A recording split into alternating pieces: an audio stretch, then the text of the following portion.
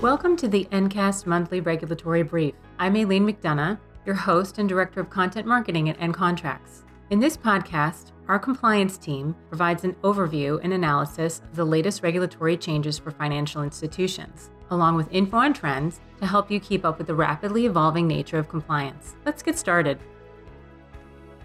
Hello, my name is Stephanie Lyon, Vice President of Compliance at Ncontracts. Today, we're going to be delivering our regulatory Ncast, and joining me is our Regulatory Compliance Counsel, Shelby Montgomery, and our Regulatory Compliance Expert, Katie Ferrell.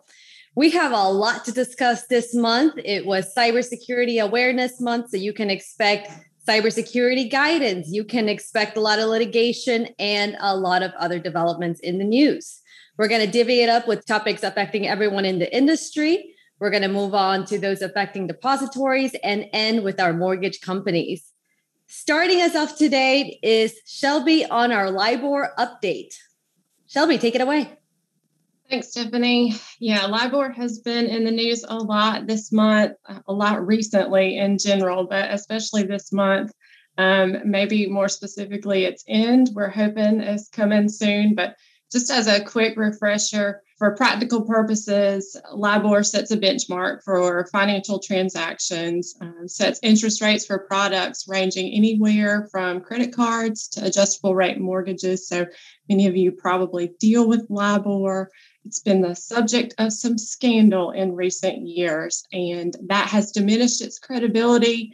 And as such, LIBOR is being discontinued. Now, we've had some delays with those dates because of COVID mainly, but we know now that certain settings, certain rates will cease immediately beginning December 31st of this year. And then others have been extended to June 30th of 2023, but they will cease immediately after that date. So it gives you some time to prepare, and our regulators are trying to get us prepared to transition to another interest rate. So here's the latest from this month. We'll start with HUD. HUD has recognized the challenges that will likely result in that change from one interest rate into another. And for that reason, they are seeking public comment on an advance notice of proposed rulemaking in the hopes that they can best determine a good method for transitioning from their legacy loans and new originations, as well as replacement rate. So comments are due on that rulemaking by December 6th. You've got some time to make your voice heard if you would like. Also this month, the Federal Reserve, CFPB, FDIC, NCUA, and OCC, along with state bank and credit union regulators, issued a joint statement, again emphasizing their expectation that all supervised institutions will continue to progress towards an orderly transition away from LIBOR. And this statement included some other clarifications, so check it out. It may be good information for you to know, but two recommendations that came out of this. The first one, be transparent and communicate whatever changes will be required for you to move away from LIBOR to everyone who may need to know. And secondly, understand whether your systems are ready to make that change when LIBOR does end. And as an additional resource, the OCC provided an updated self-assessment tool for banks to evaluate their preparedness this month. NAFCU has also recommended that credit unions take a look at this tool. It can be accessed on the OCC's website, and it does replace the tool that they published earlier this year. So the end is near, and we'll continue to advise you of any additional updates on LIBOR. Thank you so much, Shelby. With that, LIBOR has been transitioning for quite a while now, so I'm surprised to still see so much new guidance, but hopefully our financial institutions are ready to go.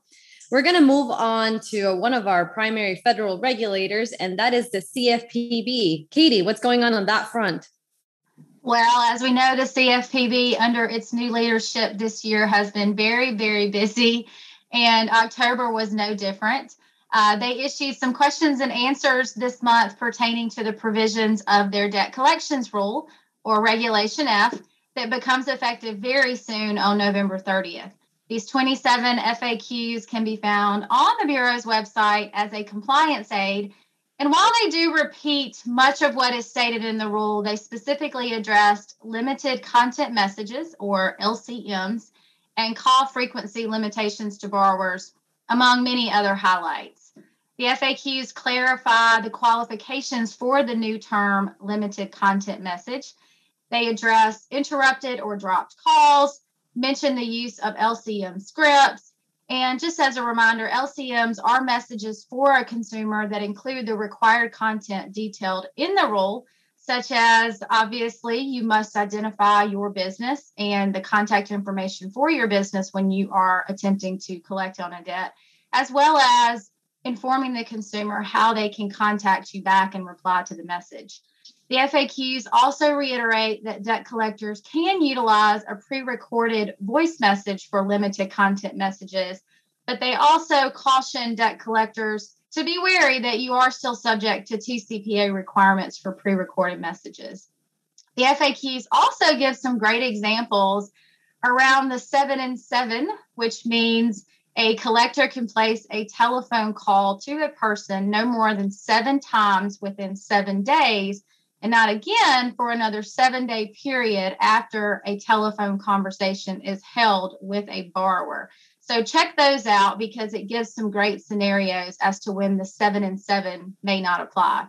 The FAQs also reiterate the prohibition against harassing, abusive, oppressive behavior when conducting telephone calls to consumers.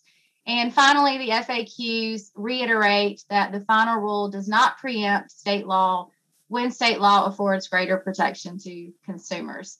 So pay attention to these FAQs because November 30th is right around the corner. Thank you so much, Katie. And we're going to move on to FinCEN. They recently issued a ransomware advisory on trends. And this might come as a surprise since OFAC just recently released one as well last month. But FinCEN is specifically focusing on the fact that there's so much suspicious activity reports regarding ransomware.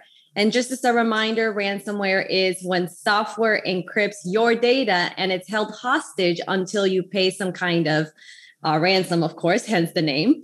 And FinCEN is saying that just in the period between January 1st, 2021 and June or July, we have seen more ransomware-related SARs and ransomware-related amounts in those SARs than all of 2020. That should tell you how much this type of cybercrime is growing in our industry.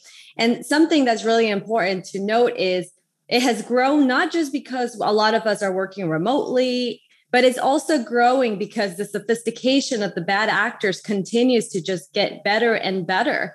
Just recently, the folks that are involved in coding ransomware, they started selling or licensing the software to other bad actors. So the entrance fee basically to get into this type of crime has been lowered significantly since more people now can start targeting any type of business. They don't even have to have the technical expertise anymore to go develop this type of software. So that's one of the other reasons we're seeing ransomware attacks just so much on the rise. So in the advisory, FinCEN didn't just highlight the propensity of the problem. They also gave us a lot of red flags to be watching out for regarding this type of activity. They reminded us that virtual currency does tend to be the preferred method for payment in ransomware attacks. And most recently, criminals have started utilizing something called anonymity-enhanced cryptocurrency so that they can, again, hide their identities. They stop using the same wallet. So they're now focusing on single-use wallets. And they're layering funds, just like we see in money laundering schemes, where instead of just taking it out from one place, you layer it through several different exchanges, and they take out the funds in foreign exchange places that lack the right anti-money laundering programs or that don't have the appropriate countering the financing of terrorism kind of guidance that we have here in the United States. So that's why we're seeing a lot more of a rise in these type of successful attacks. The advisory also offered us some detection, mitigation, and reporting tips if your financial institution experiences this type of cybercrime or if you notice any type of suspicious activity. So be on the lookout. And the best thing you can do is prepare right now with your security and make sure that this does not happen to your institution. We're going to move on to issues affecting our depository institutions, and we're back to the CFPB.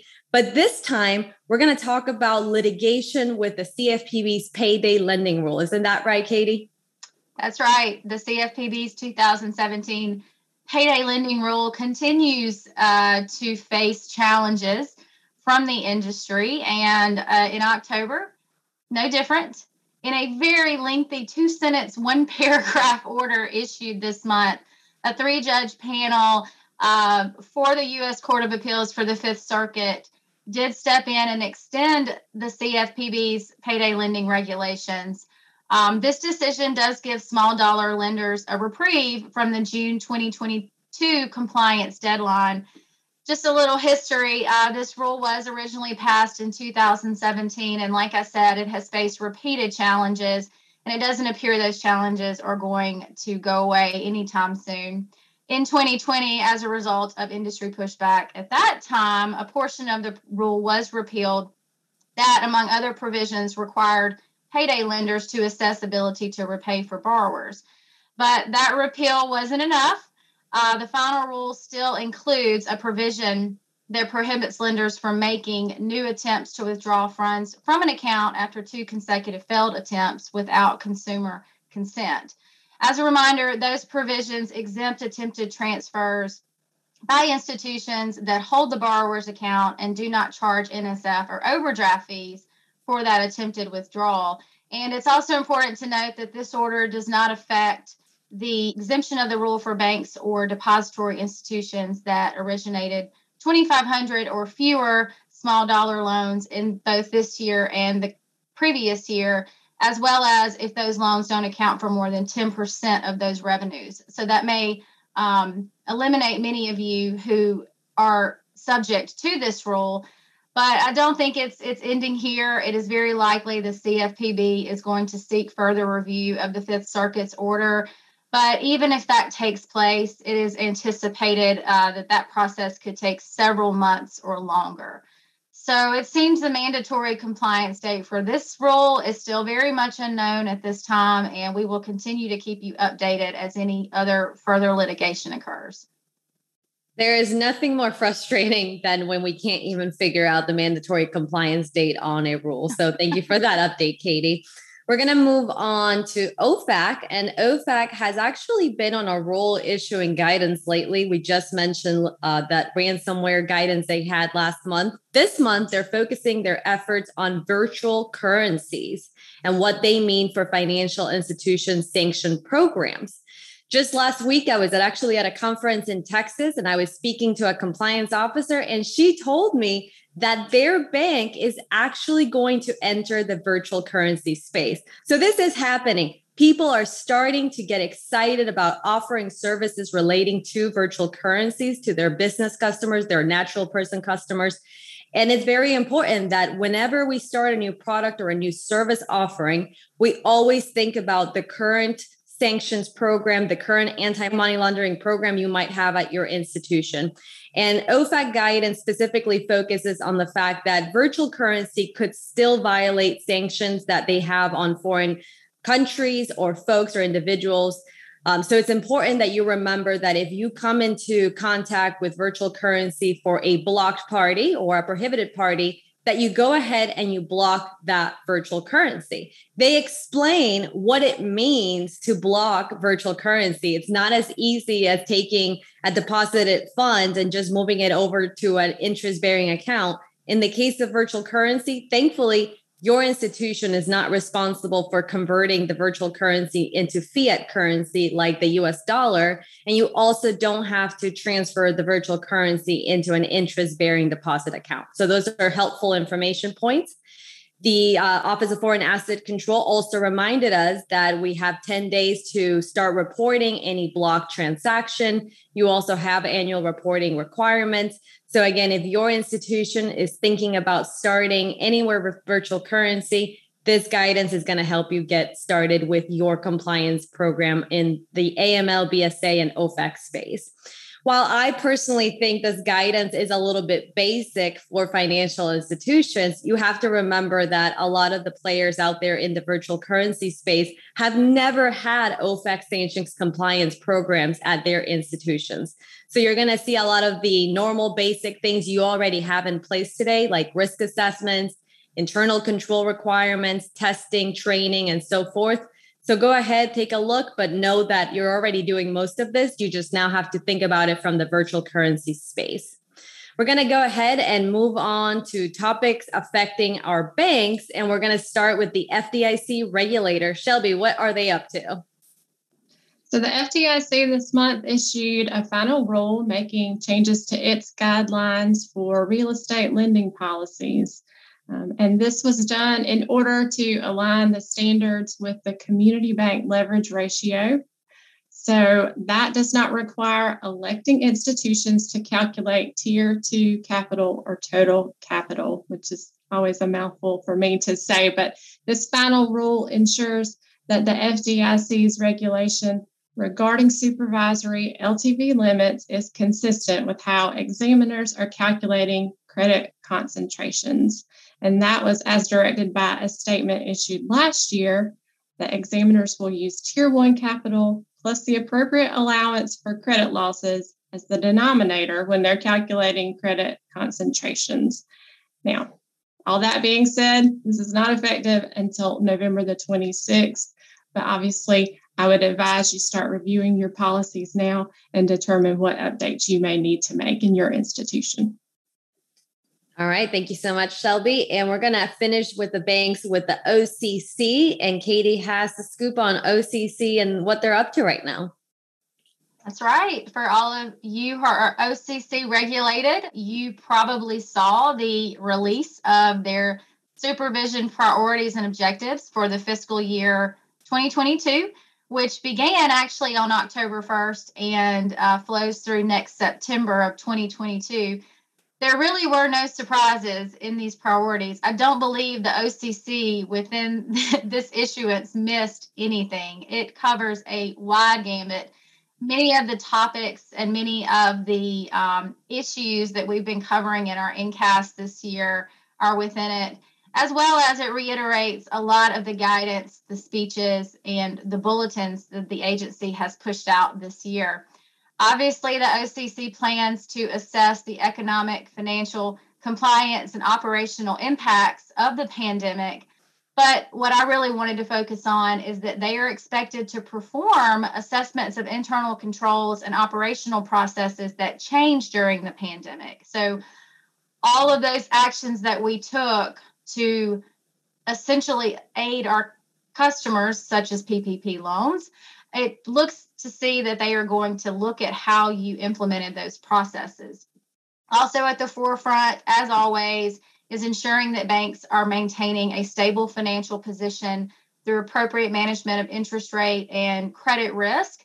And they're also going to check in to see how you are doing with your adoption of CECL.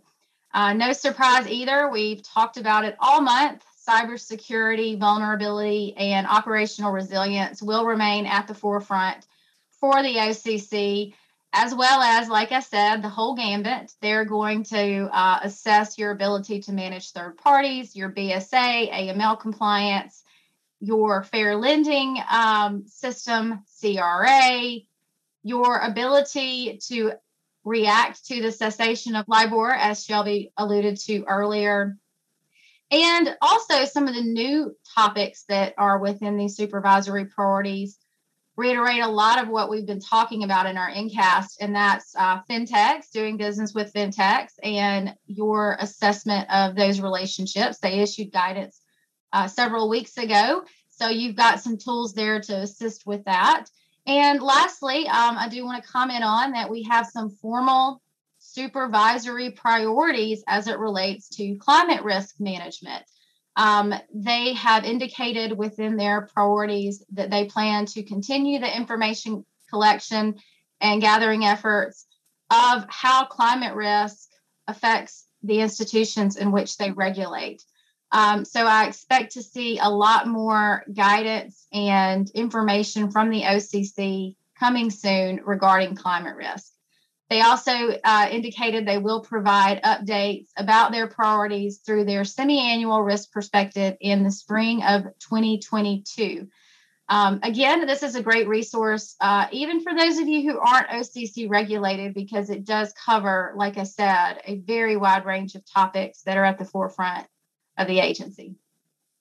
Wonderful, Katie. Like you said, not a lot of surprises, but definitely a lot of important things that your compliance and other risk programs are going to want to take into account.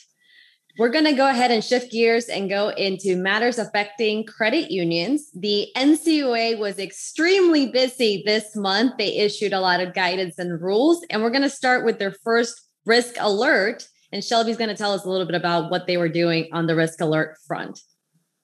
The NCUA couldn't be left out of the cybersecurity party. So they issued this risk alert related to cyber criminals who are targeting organizations that use popular cloud-based email services to conduct business email compromise or BEC scams.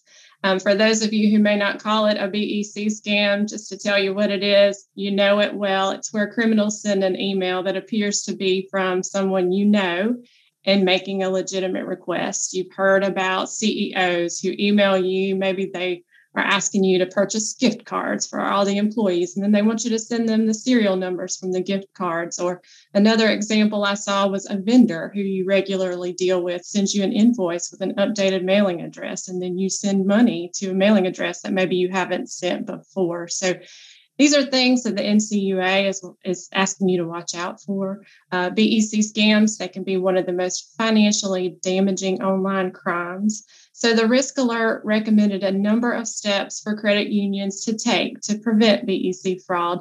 And that included enabling multi-factor authentication, for example, or your security alerts. Train your employees, use caution when posting to social media or websites. Things that we all know, but just needed to be reminded of in this month. Also worth noting, because it has been Cybersecurity Awareness Month in October, many states have issued guidance, news, tips, and tricks. So it may be worth your time to review some of these and see if there's anything that may be helpful for you and your organization.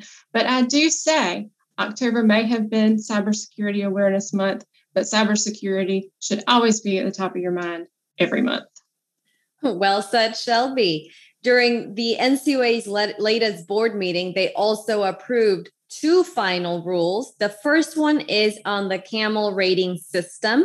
CAMEL stands for capital, asset quality, management, earnings, liquidity. And now we're going to be adding an S at the end, so CAMELs. And the S is going to stand for sensitivity to market risk. NCUA is not being an innovator out there. Most other federal banking agencies like the OCC, the FDIC, the FRB, they already examine their banks for that S, that sensitivity to market. The reason we're just now on the credit union level adding that S is whenever all the banking agencies made the change in the 90s, NCUA decided that credit unions were just not complex enough. They didn't have the type of balance sheet that needed to be examined for sensitivity to market risk. So they decided to abstain from making that change to institutions then. However, a lot has changed since. Credit unions continue to grow. The type of products and services offering that we see are getting more sophisticated and complex.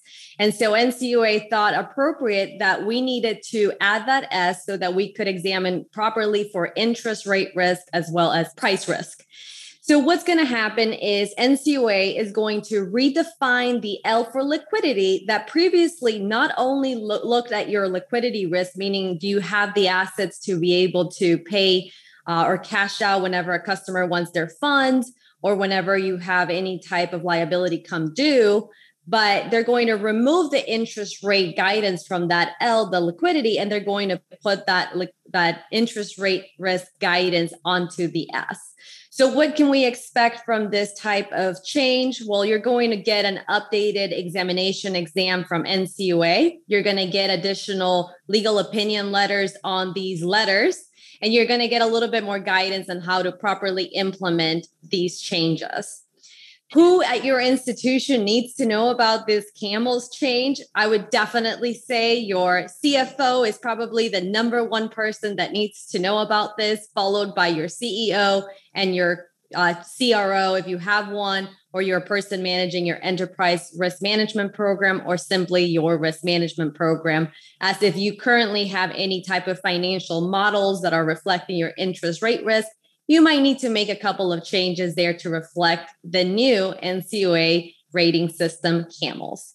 We're going to now move on to the next final rule, and this is on credit union service organizations, or CUSOs, and Katie's going to tell us a little bit about it. Yes, thanks, Steph. This one, unlike the CAMELS ruling, was not a unanimous vote as it relates to the final rule the NCUA issued as it relates to permissible activities and services that credit union service organizations, or as we refer to them as CUSOs, can engage in, particularly lending. This ruling also gives NCUA flexibility to approve permissible activities and services of CUSOs outside of the formal notice and comment rulemaking. This list of permissible loans by CUSOs is now expanded not only from the business loans, mortgage loans, credit cards, and student loans that they have been able to make, but it also lends them to be able to make loans for automobiles and small dollar loans. And for those of you in the industry who are heavy automobile lenders, which many credit unions are, this is a huge ruling if you are partnering with CUSOs to aid in that particular type of lending. In 2008, NCUA declined to allow CUSOs to make direct auto loans. So again, this is huge for those of you who are participating in automobile lending. I do want to note, however, this decision was not unanimous. It was approved with a 2-1 vote. NCUA Vice Chairman Kyle Halton strongly supported this ruling. He feels that CUSOs have been making direct mortgage, business, and other loans to consumers for many years with no negative impacts to the industry. And he also feels that this ruling will expand members' choices in the digital marketplace.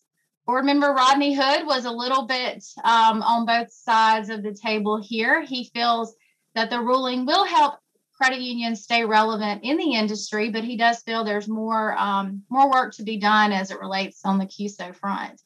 And then on the other side of the token, board member Todd Harper strongly opposed the ruling, and he stated that he believes it will result in losses to the National Credit Union Share Insurance Fund. And he also has concerns about third-party oversight. As we all know, the NCUA does not supervise CUSOs for their adherence to consumer protection laws, as well as not monitoring them for what we as credit unions are expected to monitor, such as concentration limits, loan-to-value ratios, and appropriate capital levels. He stated, and I quote, "This final rule will create an unregulated Wild West within the credit union space." Interesting stances on both sides with this particular ruling, but I do feel that it is a very important ruling for the credit union industry, and many of our trade associations have expressed a lot of support for this ruling and expanding these services to CUSOs. I will say, just on a personal note, if you decide to expand your relationships with CUSOs or enter into a new relationship at all, just be sure that you are appropriately managing any risks that may be associated with that relationship. Any third-party monitoring or due diligence, if it needs to be ramped up a bit, I encourage you to do that. And just like you do with any third-party relationship, be sure that you are appropriately monitoring them and keep up with it. So, huge ruling for the credit union industry this week, and we will see how it plays out.